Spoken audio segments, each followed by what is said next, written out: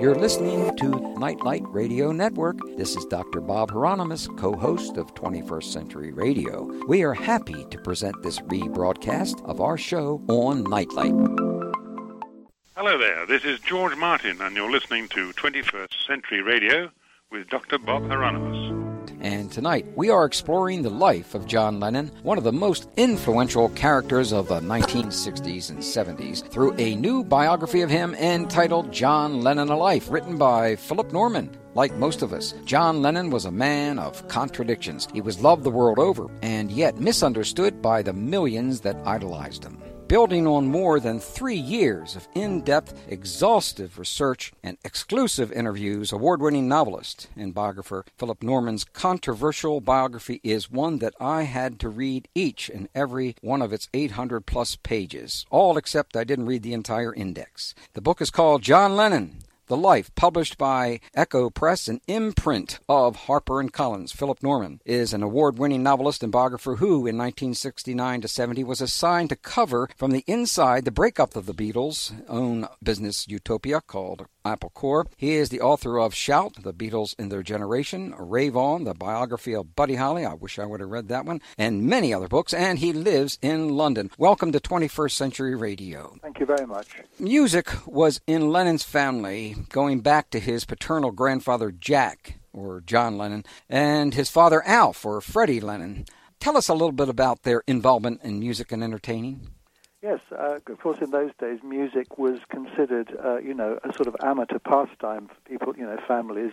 Their get-togethers would play and sing. But professional musicians were a very small and rather elite group of people and, went through long training, professional training. So, people, when they hadn't got TV and hadn't got radio, they would sing and play instruments. John Lennon's grandfather, who was also called John Lennon, whom he never knew, actually was in a minstrel troupe that he'd gone to America and joined. And these were really the first kind of international pop acts. They were troupes in which people blackened their faces and pretended to be black artistes. They were white, very sort of patronizing, rather racist form of music, was still very, very popular in those years. John's father, Alf, was a real sort of performer. He was on the ships as a steward on a merchant ship's luxury liners. But to none of these people after John's grandfather did it occur to think of music as a career. It was a pastime. Well, it certainly was so-called in his genes then. It was absolutely in his bones, but it would never have happened, really, had not, first of all, American rock and roll come along, and then the skiffle music, which was American folk music with a peculiarly English kind of slant, which showed young men who really had given up the sort of oral tradition of singing and performing, that they could get up on a stage and be musicians. Well, I'm going to stay a little bit here with John's background and family before we get into his actual writing and work. John felt that he was never really wanted. What led to his belief that he had been abandoned by those in his family? Well, he grew up in the care of his aunt, Mimi, without his father and his mother being, in his life as parents. But in fact, in many ways, he had a very secure upbringing. His Aunt Mimi doted on him and gave him everything, that a child could want. In the 1950s, a very secure home, regular meals, a great sense of security in every way. But John felt that he had been abandoned by his father and then, to some extent, by his mother. His father, Alf, had wanted to take John himself and emigrate to New Zealand from Liverpool. But John's mother, Julia, appeared and took John back. She was then rather pressured by her sister, Mimi, to hand John over to Mimi. But Julia, John's mother, was still in his life, and he saw her all through his childhood. But she had a man friend by whom she had 2 daughters, and so John really felt she wasn't his mum, but she was still around. But she was not like a mother figure, not like a maternal figure. So he felt that he hadn't been wanted. In fact, lots of people did want him. A lot of people were trying to adopt John and take him over. In his early childhood, he was very much sought after by lots of people, but he grew up with that feeling of, rejection. Well, I really appreciated your going through the difficulty that Freddie had Alf, and then later on Freddie had, and bringing it to a conclusion. It sure was sad near the end there. But I'll let our listeners take a look for themselves and take a read on that one. That was thoroughly done. It's the kind of thing I think, Philip, that very few other Beatle researchers do. And that's one of the reasons why I thought this was such an extraordinary work. Thank you. I mean, I felt that, over the years, John's father has had a very, very bad press.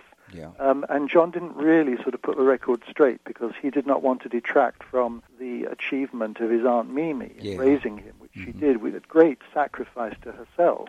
Yeah. He didn't want to sort of just take any of the glory from Mimi. But his mother was important in his life, and his father was not such a bad man. During the war, he was away a lot, but of course he was in the Merchant Navy, and a lot of the Liverpudlian men were in the North Atlantic convoys undergoing great dangers. It was crucial war work, in fact. But his father really wasn't his father was a bit feckless and liked to drink and liked laughing a bit too much, But he's had a terrible sort of write-up over the years. Yeah, he certainly has. And by the way, friends, I wanted to mention that on the back of the fly of this book, John Lennon, The Life, is praise from a friend of mine, Bill Harry. He said this: reading this book brings the John Lennon I knew vividly back to life. Bill Harry really knew Brother John. He was an art school classmate of John and founder of Mercy Beat, and I'm so glad that I saw that at the very top of those who really have enjoyed this work. Now, again, here's a lot of stuff that I've had no idea before concerning Liverpool. You note that the fortunes in Liverpool were made in the slave trade, or some of the fortunes were. How did this come about, and how did this also link Liverpool to the support of the South in America's Civil War? Well, Liverpool always felt close to America, and yes, Liverpool really, the rest of England was very uneasy about the American Civil War, but Liverpool was pretty sort of unequivocally on the side of the South because of the connection with the cotton trade, the international cotton trade, and southern warships were built in Liverpool, and in fact the last southern battleship to surrender did not surrender to the federal side. The skipper sailed the Atlantic and surrendered to the Lord Mayor of Liverpool. The Confederate embassy has never been officially closed in Liverpool, and this carried over later on because of all the big transatlantic liners that originated in Liverpool. The men who crewed those boats felt very close to America. They brought back lots of exotic things from America that the rest of the country hadn't seen, and in time this included music. Records that were not available anywhere else in Britain were brought back into Liverpool by what used to be called the Cunard Yanks, who were these Liverpudlians who worked on the Cunard liners. There are so many things, Philip, that you introduced me to in this book. To tell you the truth, out of the dozens of books that I've read about them, none of them seems to be on this level from the standpoint of Thank you. in-depth research. I felt it was important to sort of go back to the beginning and not assume anyone knew anything about John Lennon or Liverpool or the 1950s or rock and roll. I think that's the best way with a biography. You start with a clean slate. People who know about it don't mind seeing the world created in front of their eyes. Those who don't know about it, of course, that needs to be done for them. Yeah, it certainly did. Well, it had to be for me, and if it had to be for me, I'm sure there are many other Americans who would feel the same way. John loved to read. Again, here's another area that I just love learning about. Who were some of his favorite authors, and what were some of his favorite books? Well, his Aunt Mimi was a very intelligent woman. In fact, she had 4 sisters, and they were all extremely intelligent. But Mimi could have gone to university and could have been a doctor or a lawyer, except she went in for matrimony and eventually ended up bringing up John. So her bookshelves were full of the English classics. John was incredibly well-read by a very early age, even though he always said he was a dunce at school. In fact, his English reports from school were brilliant. He was a star English student at school, and his exercise book was kept by one teacher to show to other boys, to say you should aspire to this standard, because he would write bits of poetry and then illustrate them wonderfully well. He loved the adventures of this 11-year-old boy called William, sometimes called Just William, who was created in the 1920s by a female author who had no children, actually. It was all based on a rather sort of scamp of a brother that she had. And this William has so many characteristics. John modeled his life really on Just William. William loved putting on shows. He liked putting moustaches on his face. He liked singing and performing. He was tremendously eloquent. He misspelt words in a funny way. And he had 3 friends, and they were called the Outlaws. These 4 went around terrorizing the rest of the neighborhood. And in a way, the Beatles were like John's version of William's Outlaws, three others. Yeah, you maintain that through the entire book from various sections. Was that Rich? Never seen this name before. Richmore Crompton. Richmore Crompton. In fact, yes, Richmore Crompton were two surnames. But she was a school teacher who got polio and couldn't go on teaching and turned to writing and created this character, not for a children's audience, for grown-ups. They were rather facetious stories, sort of supposed to be satirizing children. But children loved them because they were full of long words. John loved long words, you see, and language. So precocious children liked Just William stories. And you also mentioned his interest in Jonathan Swift, Tennyson, Huxley, Orwell. My God. He really read everything. And late on in his life, when he's sort of, knocking on for 40 and wants to have a sort of open marriage with Yoko Ono, his second wife, Yoko, his model for this is a literary figure, Harold Nicholson and V. Sackville West, these two very, very literary figures in the British literary scene in the 1930s and 40s, both of whom were homosexual. They had an open marriage, but they still had a very happy marriage. And John turned to the story of Nicholson and Sackville West, convinced Yoko that this is what they should do. So that's how learned John was. He also read everything in all the newspapers. He knew everything that was going on. He pretended to be dozy, and half awake, but he knew everything that was going on. Well, I think we better start with his singing career here, even though there are so many other things to touch on here. The Quarrymen was John's first group, and from the beginning, John had adopted a certain physical posture that I had no idea where that posture came from, but you do, obviously, and others did. Would you describe that posture and why he assumed it? Was quite aggressive. It was sort of head thrust forward and legs apart, which sort of lasted into the Beatles as well. If you see John, the way he stands on stage, it's very distinctive. But really it was, he was trying to focus. He was terribly short-sighted, nearsighted. He was trying to see, really, trying to get things in focus. But this sort of staring expression that he had and this slightly sort of hunched posture made people think he was aggressive. Yeah. And later on, you mentioned two, or at least one of the other artists that stood in that way that he approved. I can't recall it right now. Yes, another great influence on John was a singer called Tony Sheridan, who was the first kind of singer to play lead guitar in British popular pop music. Electric guitars were such a novelty in Britain in the late 50s. They weren't originally allowed to be played on television in case they shorted out the cameras and everything. But Tony Sheridan could play lead guitar and could sing. And John knew him in Hamburg, and they had a lot of adventures together. And Sheridan was very influential on John as a performer. When we return, we will find out what was even more influential on John Lennon, who he met when he went to art school, and the ideas they exposed him to. We'll find out who those people were after this short break. Don't go away. This is 21st Century Radio, and we're listening to an interview with John Lennon biographer Philip Norman. His 800-plus page book is out now from HarperCollins, entitled John Lennon, A Life. Hello, this is Alistair Taylor. I was general manager of the Beatles, and I loved 21st Century Radio, especially Dr. Bob Hieronymus. I met him, and it was a joy. We are now entering the stage in Lennon's life where John's creative spirit is about to be set free.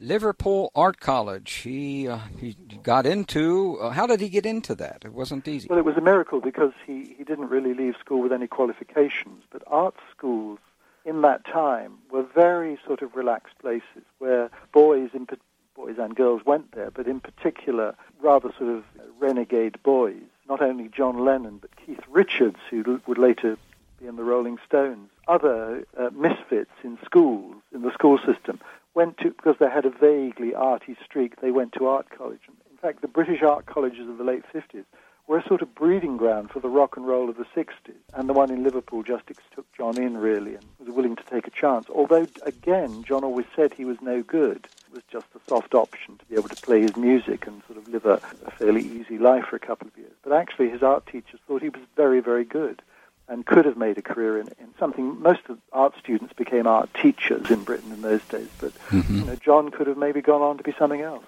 Well, it was very fortunate that one of his teachers, Arthur Ballard, made that accidental discovery of finding one of his notebooks. Yes, full of cartoons, stuff like that. But in fact, he did more than do cartoons. He could do a wonderful sort of continuous line sketch, rather sort of based on the way Matisse used to draw. It was more than just a cartoon. Well, two other classmates, Stuart Sutcliffe and Bill Harry, were also with John at Liverpool Art College. How did they free John's creative spirit? Well, Stuart Sutcliffe was a really brilliant artist, a sculptor, a painter.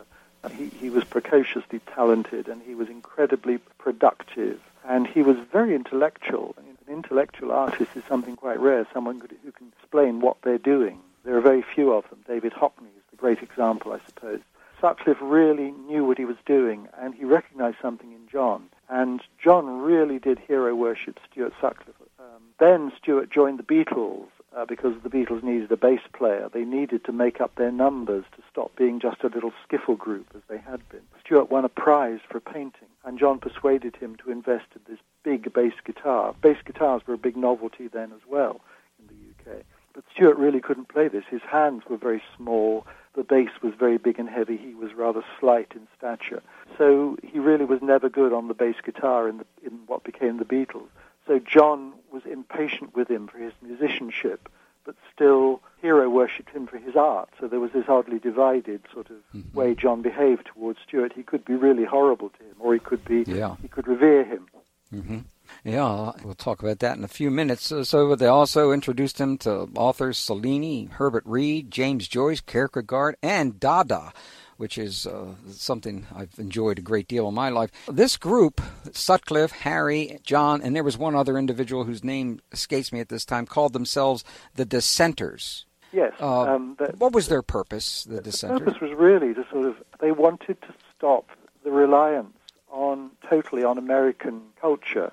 They wanted Liverpool to have its own voice in the same way that the Beat Poets came to sort of put San Francisco on the map so much in the 50s in America. This didn't last for very long, actually, because American culture was too addictive for John. But they would sit around, and have philosophical discussions. John is always a contradiction here. John gets drunk with some of his mates and smashes up telephone boxes. But other nights he's sitting around with Bill, Harry, and Stuart talking about Dada, yes, and very involved concepts of philosophy. So you can never pin John down. He's always a contradiction. Well, there are several theories of how John's band came to be known as the Beatles, spelled Beatles. What do you believe is the real source of the spelling of the Beatles' name? It went through a lot of changes, and Beat was on beat music and sort of affected by the Beat Poets. There was a film called The Wild One with Marlon Brando where the motorcycle gang that beats up a town are called the Beatles, Beetles. They hadn't seen that film. They were thinking of Buddy Holly's Crickets, which was a nice little sort of chirpy insect name. For a while they were called the Beat-Alls, Beatals, in the sense of beating all competition. But finally it became Beatles, and in fact the credit seems to belong to Stuart Sutcliffe originally, but it was a sort of slow mutation, like an insect coming out of a chrysalis, really. Yeah. If we would have taken the Beatles anthology as being the source of knowing where that information came from, this totally would have been lost. Well, yes. It's like any great famous name. Success has many fathers. Failure is an orphan. Yeah. Hamburg. Oh, boy. You taught me a lot about Hamburger. Philip... It's really obviously embarrassing for me to say how much I don't know, but boy, you really did fill in my education in these areas. Hamburg's Reaper Balm was one of the world's earliest experiments in sex therapy. How had it come to be that way? Well, in Britain, Britain was a very repressed country, and Philip Larkin said that sex didn't start till 1963, and that's not true. Really? Yeah, but that's not true. But still, the British looked to other European cities as places of great sexual liberation. There was Paris, of course. But Hamburg had this notorious red light district where you're supposed to see all kinds of things done in public that were hardly done in private elsewhere. And the philosophy was, if you have an area where all that is available, then people will go there and it will be open and above board, and it will cut down on sexual misdemeanors outside the borders of that particular enclave. And it seemed to work in some ways. But of course, it was a very extreme place after Liverpool. They were playing not in strip clubs so much as in big drinking clubs, enormous bars. But then they would themselves would go to strip clubs after work. They were playing very long hours as well. And they were all pretty innocent lads. They weren't virgins. They'd never seen anything like you could see in Hamburg. It was a sexual education. But it was also musical education because they really had to keep playing hour after hour. And this forged them into a really professional group where they hadn't been very good. Back in Liverpool, they'd been very low down the league table in Liverpool. Hamburg really made them performers. You say that, according to the myth, it was Hamburg that produced the first serious growth spurt in Lennon and McCartney's songwriting partnership. What kind of music did they really play in Hamburg? They really played cover versions. They had to play cover versions of everything under the sun. I mean, not just, old show tunes, old movie themes, instrumentals, pop tunes out of the top 10, all the old rock and roll stuff, all the B-sides, all the sort of unknown rock stuff like Chan Romero's Hippie Hippie Shake that they would never have heard if it hadn't been for somebody brought a copy over on a liner from New York to Liverpool. These Liverpool groups knew these songs that no one else in Britain really knew who was playing rock at that time. So it was really, they started putting in the odd Lennon-McCartney composition. John and Paul started writing together at a very early stage in their friendship. But it wasn't until quite a bit later, even once they started being the Beatles, they were still putting out albums with, cover versions of other people's material. Mm-hmm. Because it still wasn't certain that Lennon and McCartney were just what the public wanted. That took time. Yeah, it certainly did, especially when we get to Sir George Martin a little later on. I find out another thing I learned was that he had an ulterior motive in some of the things he was doing. I never would have guessed that. Now, one of the reasons for the Beatles enjoying themselves in Hamburg was their introduction to the beatniks and existentialists such as Klaus Voormann and Astrid Kirchner. What effect did Astrid have on the Beatles? She sort of treated them as art objects, really. She photographed them in this very moody, sort of shadowy way. And it wasn't just her effect on the Beatles. I mean, it was her effect on pop culture, because the template for a young group of pop outlaws, turned-up leather jackets, teddy boy hair, greaseback hair, cowboy boots, that is what pop groups want to look like today. It's for all time. She created the image of the pop group. But, of course, the Beatles, they had a sort of innocence about them as well, as being, quite wicked in other ways. And this was the quality that comes across in her photographs, these very innocent young lads looking like outlaws. Was she solely responsible for their haircuts? That again, the haircut came gradually. Mm-hmm. Boys on the continent did cut their hair across their forehead, French boys in particular. It had been around in continental Europe for a while, but of course in Britain it was still considered to be, two-way out. Mm-hmm. The Beatles gradually introduced it, and it was in Hamburg, and then later on, a couple of them, John and Paul, met a friend of their German friend in Paris, and they finally went for this hairdo. But when the Beatles first became famous, their hair was such an issue, but of course, you look at it today, it looks very short and hygienic. Yes, it does. Well, sticking with this particular area of existentialism, what effect did existentialism have on the Beatles? The German smart set called themselves Exes after existentialism. They weren't reading Sartre, Albert Camus. It was just a look, really. You can't say that any of them really knew what existentialism was, but it was just this sort of austere, black leathery look with very white faces, which was so appealing to the Beatles, which in the end they kind of took into, they made the fashion in the UK. Mm-hmm. The Exes were not too deeply amorous of rock and roll, but they were more involved with jazz. And, of course, this is another interesting line that you draw through out your entire book. And that really... Well, they became, of course, converted to rock and roll. Mm-hmm. This was interesting because this was really very, very soon after the Second World War. And Hamburg had been bombed to ruins, huge devastation and death caused by the Allies in World War II. Yet these young lads, a few years later, went to Hamburg, and it was like a peace mission, really. It was like John's first kind of peace campaign. He didn't know that at the time, because these German kids, and they loved these British kids, and it was a kind of peacemaking process. Coming up next, we will venture into some of the more controversial areas of this new biography on John Lennon, including the rumor that Lennon had something to do with the untimely death of his best friend, Stuart Sutcliffe. This is 21st Century Radio, and our guest is Philip Norman, author of John Lennon, A Life, available from HarperCollins. We'll be right back. You're listening to Bob Hieronymus on 21st Century Radio, and I hope you enjoy the show. And this is John Clive, who once had the pleasure of playing John Lennon in Yellow Submarine. I hope you enjoy this from a good friend of Bob Hieronymus. Good night. One of the rumors that Philip Norman thoroughly lays to rest is the one that hounded Lennon for years, inferring that his violent temper may have contributed to the death of his friend Stuart Sutcliffe. Let's find out how this story got started. Well, there are some areas of controversy in your book that we should address first. One deals with the death of Stuart Sutcliffe, who was involved in at least 2 physical fights. The first is with John Lennon. What are the circumstances surrounding that particular physical struggle that he had with Stuart?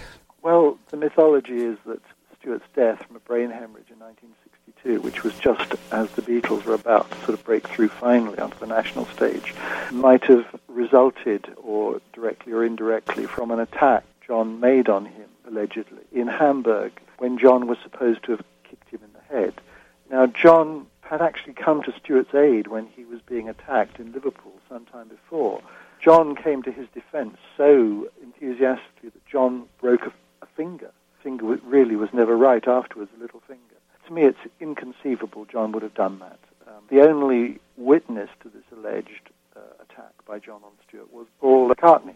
And I just asked Paul McCartney point blank whether he saw it, and he said he has no memory of it. So I really think we can discount it. But what caused Stuart's death and controversy surrounding the beating that, the struggle that John and he had against his attackers. Actually, that was in Liverpool. Sorry. Yeah, that was sometime before. Both of these were. And there again, the injuries that Stuart sustained in that earlier attack, assault by these Liverpool thugs, he seemed to get over that. Now, whether he did or not really get over it, we don't know. But certainly I think there is no evidence. It flies in the face of all reason to say that John would have attacked Stuart. Why would he do it? The reason given is that he tired of Stuart's musical ineptitude in the Beatles, but actually, the time it was alleged to have happened, this attack, Stuart was virtually out of the Beatles. His musicianship was no longer irrelevant. Of course, when Astrid was asked about this, she said that actually John had saved her, and she didn't believe that he had anything really to do with the... Well, Astrid said that if that really had happened, Stuart would have told her, and he didn't. Didn't she say that John saved her from... That was in the sort of grief that she felt, because Stuart and Astrid were engaged to be married, and John would really kept her... Beatles had arrived to play another season in Hamburg just as Stuart died. So John was around for several weeks after his death, and Astrid just said when she was, give in to grief, really, John sort of helped her tremendously and talked to her and said, got to live your life. You're young. You've got to go on. Mm-hmm. Yeah.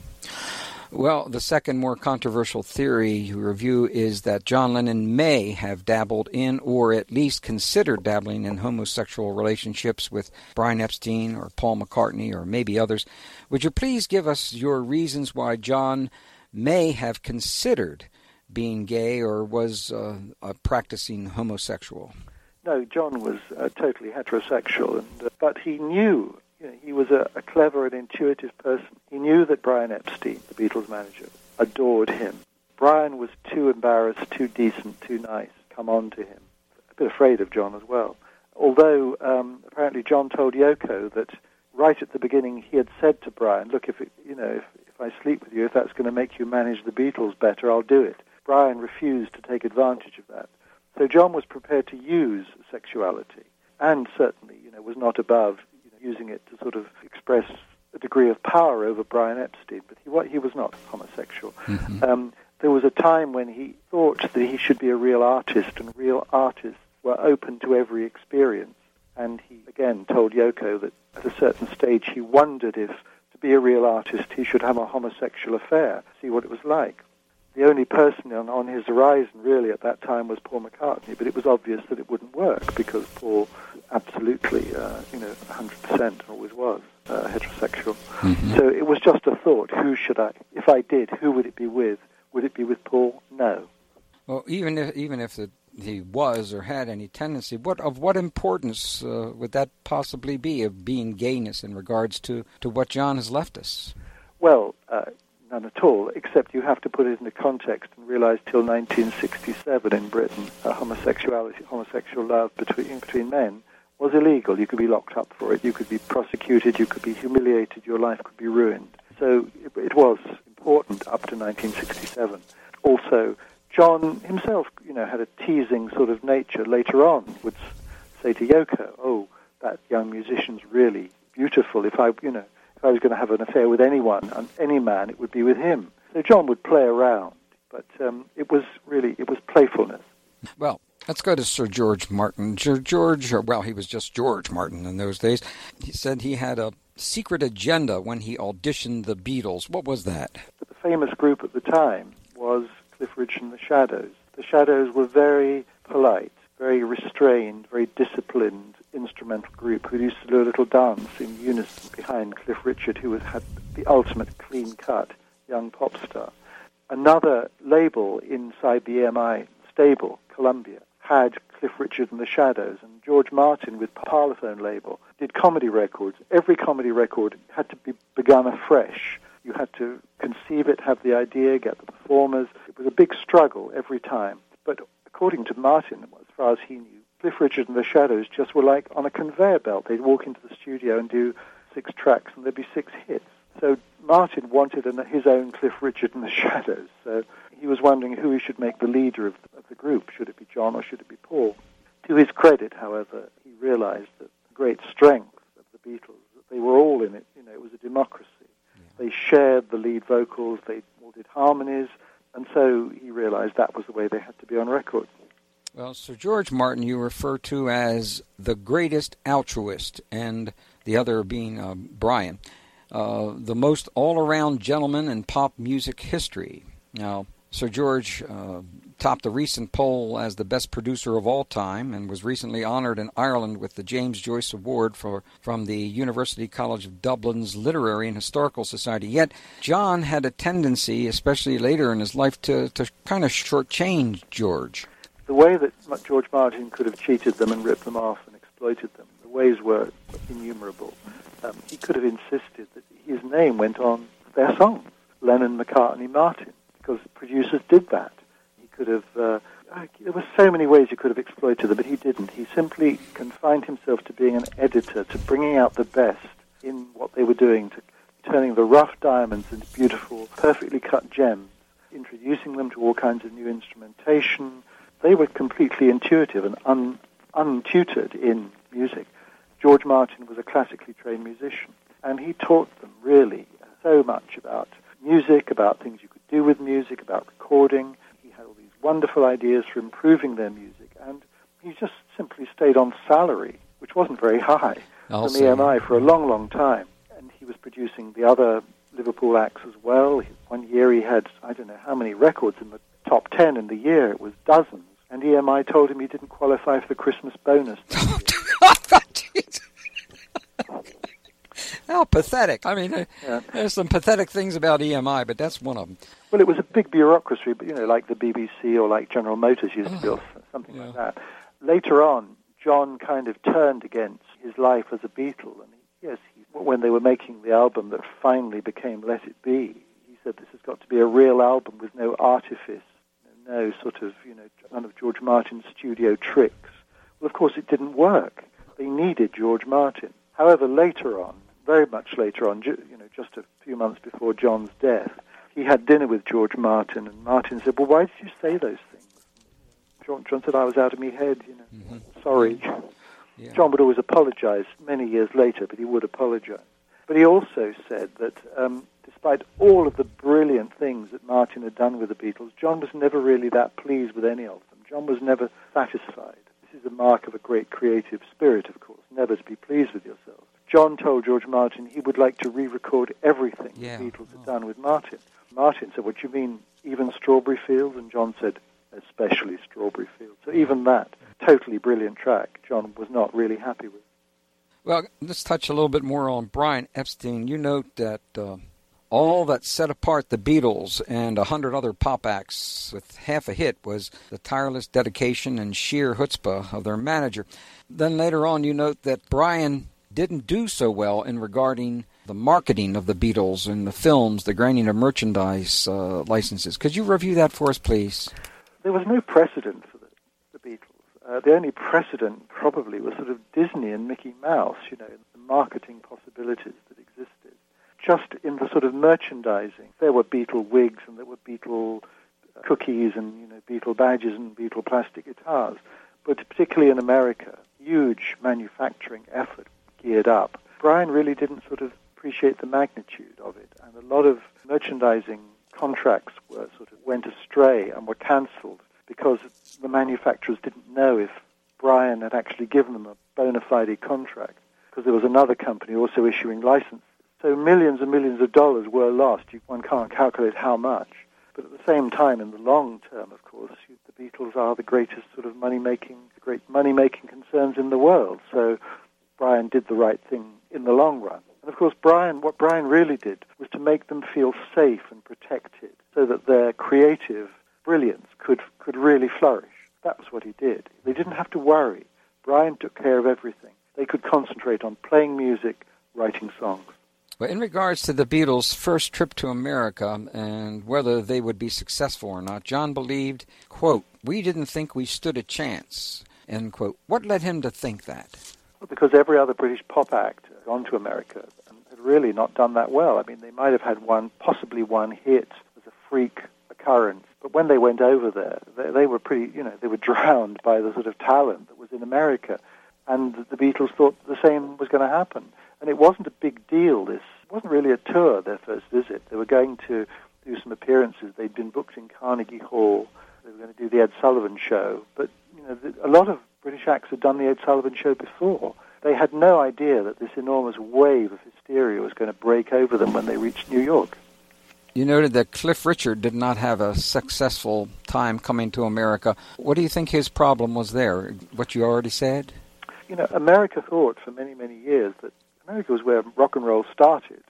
Americans were the best at playing rock and roll. And everything that came back to them from Europe was a kind of bad imitation of American music. What the Beatles brought was something else. It was kind of charm and cheekiness and eccentricity and funny clothes. You know, in a lot of American minds, they were sort of confused with Shakespeare. You know, the clothes were called Hamlet outfits. That's all the sort of American sort of fascination with the old country and the old world, as well as rock and roll, came in with the Beatles. And from British groups not being able to succeed in America, suddenly you couldn't succeed unless you were British or you sounded British. And even American bands had to start trying to sound British, the bizarre twist. Well, that reminds me of something that I wanted to clarify here, that the accent that the Beatles assumed in their rise to fame, was that a genuine accent of theirs? Because I do recall Mimi saying to John Lennon, what are you talking like that for? Oh, yes, John wasn't allowed as a small boy to speak with the Liverpool, the very distinctive guttural Liverpool accent. And really, he only started sort of laying it on thick once he was in the Beatles and everyone was charmed with this Liverpudlian voice. And yes, Mimi saw him on television and said, "Why are you talking in that funny way, John?" And John admitted to her that he was putting on the Beatles accent, putting on the Liverpool accent. Was that true with the other Beatles? Not with George Harrison. George and Ringo, came from pretty sort of, blue-collar families. They were genuine. Paul had a more sort of light, sort of slightly aspirant middle-class accent because his mother had been a nurse. And for some curious reason in the British class system, as it used to be, nurses were thought to be middle class more than working class. Nurses were just a sort of special race. And so even though they lived on a council, like a project estate, he and his brother spoke with nicer accents than the other children. When we come back after the news, we'll address the indisputable impact of Yoko Ono on the life of John Lennon. Just wait till you hear what biographer Philip Norman says about John's possibly inherited psychic abilities, or John also had a mind-blowing, up-close and personal UFO sighting which occurred on August the 23rd, 1974 at 9 p.m. The setting was the small penthouse of the Tower Apartments on East 52nd Street overlooking New York City's East River. He was lying naked on the bed, and as he turned his head, hovering over the next building, no more than 100 feet away, was this thing, he said. The hair on the back of his head stood up. And, of course, that's a long-time associated UFO phenomenon in itself. According to May Pang, she had just stepped out of the shower when she heard John scream for her. He was standing naked on the terrace of the apartment, looking toward the sky and pointing. It was, she estimated, about the size of a Learjet, and it was so close that if we had something to throw at it, then we probably would have hit it. The UFO, which had a dark metallic color, floated silently less than 100 feet away from that particular couple. Good old John and Yoko. No, John and May. Yes. The object went past the United Nations Plaza building, which houses many UN delegates, slowly turned left and crossed over the East River, and eventually headed in the direction of Brooklyn, where my daughter lives now. Yeah, disappearing from view. John shouted to the UFO, quote, "Stop, take me with you." Then they both went inside. Quote, "I almost didn't call you to go outside," John confessed to May. "I was afraid you wouldn't believe me. I thought you would say, 'What is John on?' I didn't think anyone would believe me." The rest of that night, John kept repeating, "I can't believe it. I can't believe it. I've seen a flying saucer." John and May were in total shock. And he had other UFO experiences besides this that we covered when we talked about them in Michael Luckman's book, Alien Rock. Now, when we get back next hour, not only are we going to continue with Philip Norman, John Lennon, The Life by Harper Collins, but also we're going to have Sir George Martin, who we've had 5 interviews with. All of them were not given to the rest of the media, so they were kind of like just ours alone. We'll be back next hour. Hello, I'm Louise Harrison. I've just written a book called My Kid Brothers Band, also known as The Beatles. I hope you may enjoy it. You can get it at Barnes & Noble. And you're listening to 21st Century Radio with Dr. Bob Hieronymus. Cheerio. This is the final segment of our interview with Philip Norman, author of a new and slightly controversial biography called John Lennon, A Life, from HarperCollins. We opened this hour with one of numerous songs John wrote about his mother, Julia, whose lack of involvement in his childhood wounded him deeply, despite the kind and caring upbringing he received from his Aunt Mimi. Before we get into that, or how it was mirrored in his later relationship with Yoko Ono, we're going to hear about the behind-the-scenes Beatles that no one ever talked about during their establishment of their engaging, mop-top, charming image that took the world by storm. There were some things that the reporters were just not allowed to write about when traveling with the Beatles. Can you tell us anything about that without embarrassing everybody? Well, not really embarrassing because everyone knows now how pop groups behave on the road. Yes, they do. The Beatles were remarkably well behaved. They did not trash hotel rooms. They were not rude and horrible or violent. But, they still behaved very differently off stage from these cheeky, charming mop-tops who were on stage as they went around the country. Female company, they weren't quite groupies then. Quite often there would be paid female company for them in their hotel suites.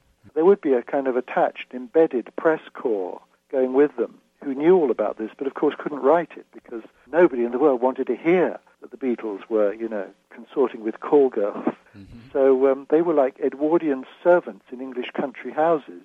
They saw what the aristocracy were doing, but they couldn't talk about it except to one another. If they had, what would have happened? Well, everybody only wanted charm from the Beatles. It would never have been printed in any newspaper or broadcast in those days. There was not the kind of celebrity culture. There was not the paparazzi that we have now. So quite a lot could go on with no coverage at all, no press coverage at all. The Beatles could be private. Quite a lot of their time, particularly in London, around the clubs where the young celebrities went, they weren't paparazzi hanging outside the door. They really could have a private life. Well, another area in this book, and there are many, that I learned so much from is that you certainly changed my attitude and mind about Yoko Ono. Well, I'm glad, because, Yoko has been subjected to a lot of very unpleasant abuse. There's been a lot of untrue things have been written and said about her over the years, that she broke up the Beatles, that she dominated John and took him in a weird direction he shouldn't really have gone in. None of this is true. I mean, Yoko is a complex character, and she had a profound effect on John, but I think she was the person for John. She was the person he'd always wanted to meet, in a way, and the person that he really needed to be with, to sort of unlock the creativity that was inside him, not just music, but art and writing, everything. Yeah, as you said, Yoko Ono is the woman that was destined to transform the rest of John's life. I really do hope that she realizes how much your book has reintroduced to many Americans a more positive side of this.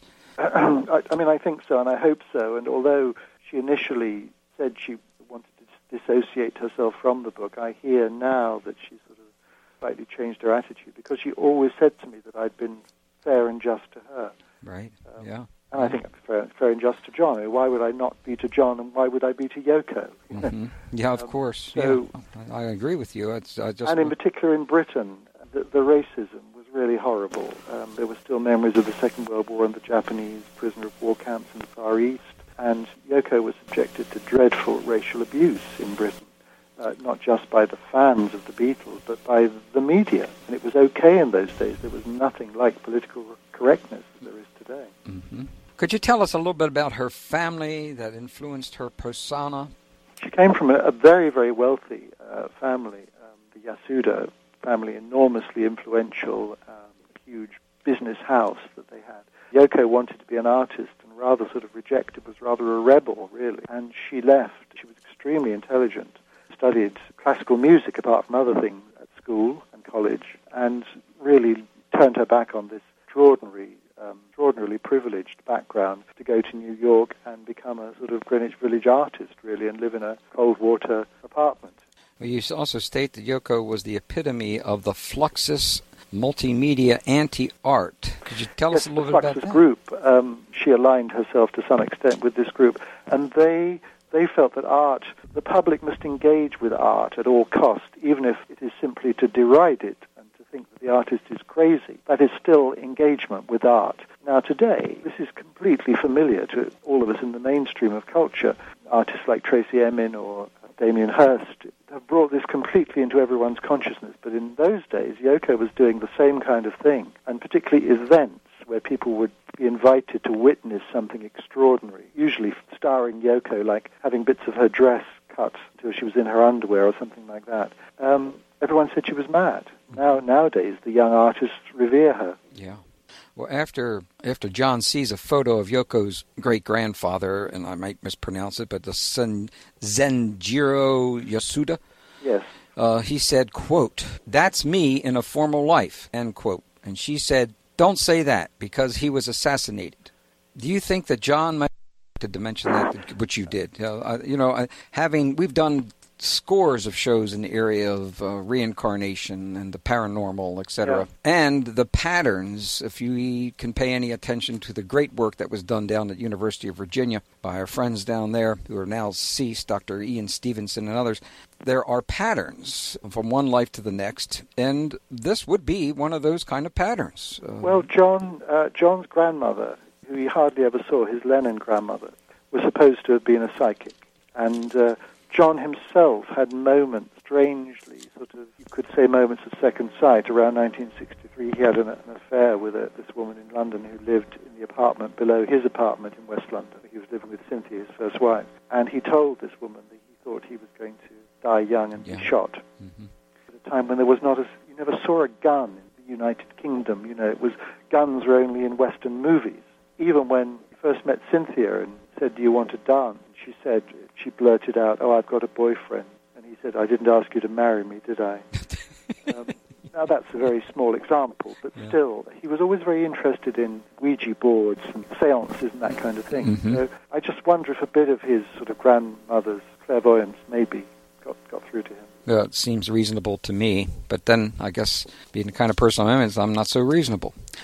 And as we're winding down here, and I know you've got limited time, I did want to ask about this and a few other little things here. How was Ringo the glue that held the Beatles together? Well, he was someone that John really liked. John thought he was genuine and honest and sweet. And so he could always sort of calm John down. And in fact, if you remember the famous occasion in the British Embassy in Washington, in 1964, when John makes a terrible scene, it's all because some silly woman has cut a bit of Ringo's hair with some nail scissors. You know, he feels Ringo has been insulted. After the Beatles split up, John told people that if Ringo was ever in need, John, would always see Ringo was all right financially. Well, Ringo was always going to be all right anyway. So John really adored Ringo and felt there was no pretense with him, and was just a calming influence. He didn't have an enormous talent, but he was just very sweet, and he sort of stayed very sweet, actually, until quite recently, and now he's not very sweet. You know, he was just a wonderful stabilizing influence within them, within the four.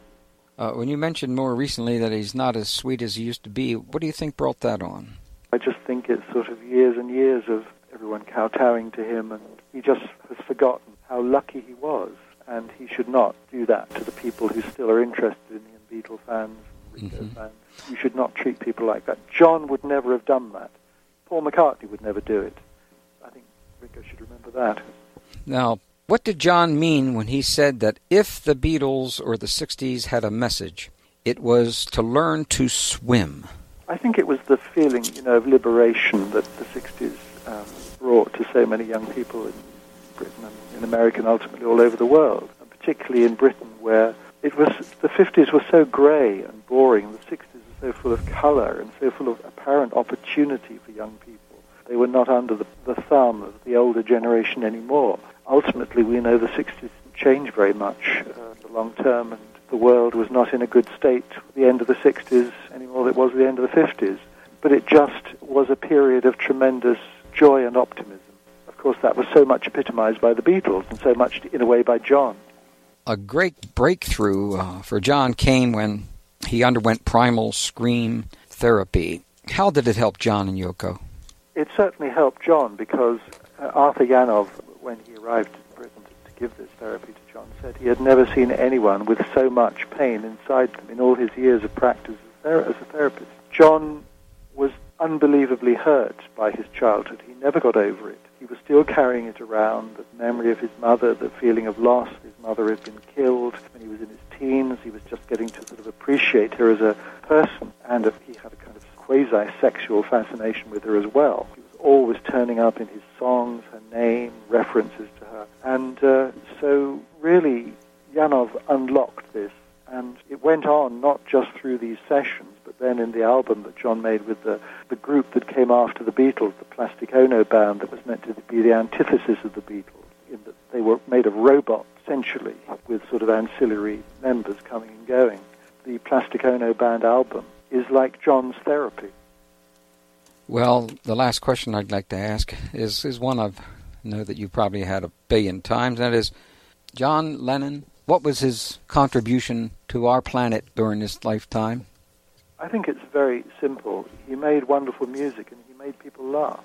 Now, to do one of those things is pretty amazing. To do them both is even more amazing. He ended up as a towering sort of presence at the end of the 20th century. Particularly at the end of the 60s, the start of the 70s, he really was seen as a sort of messiah figure for the young on this planet. It didn't come to anything. It was to some extent an illusion. John didn't want it to come to anything, but he was Man of the Decade, he was called in one program, Man of the Year, Time magazine or one of those polls.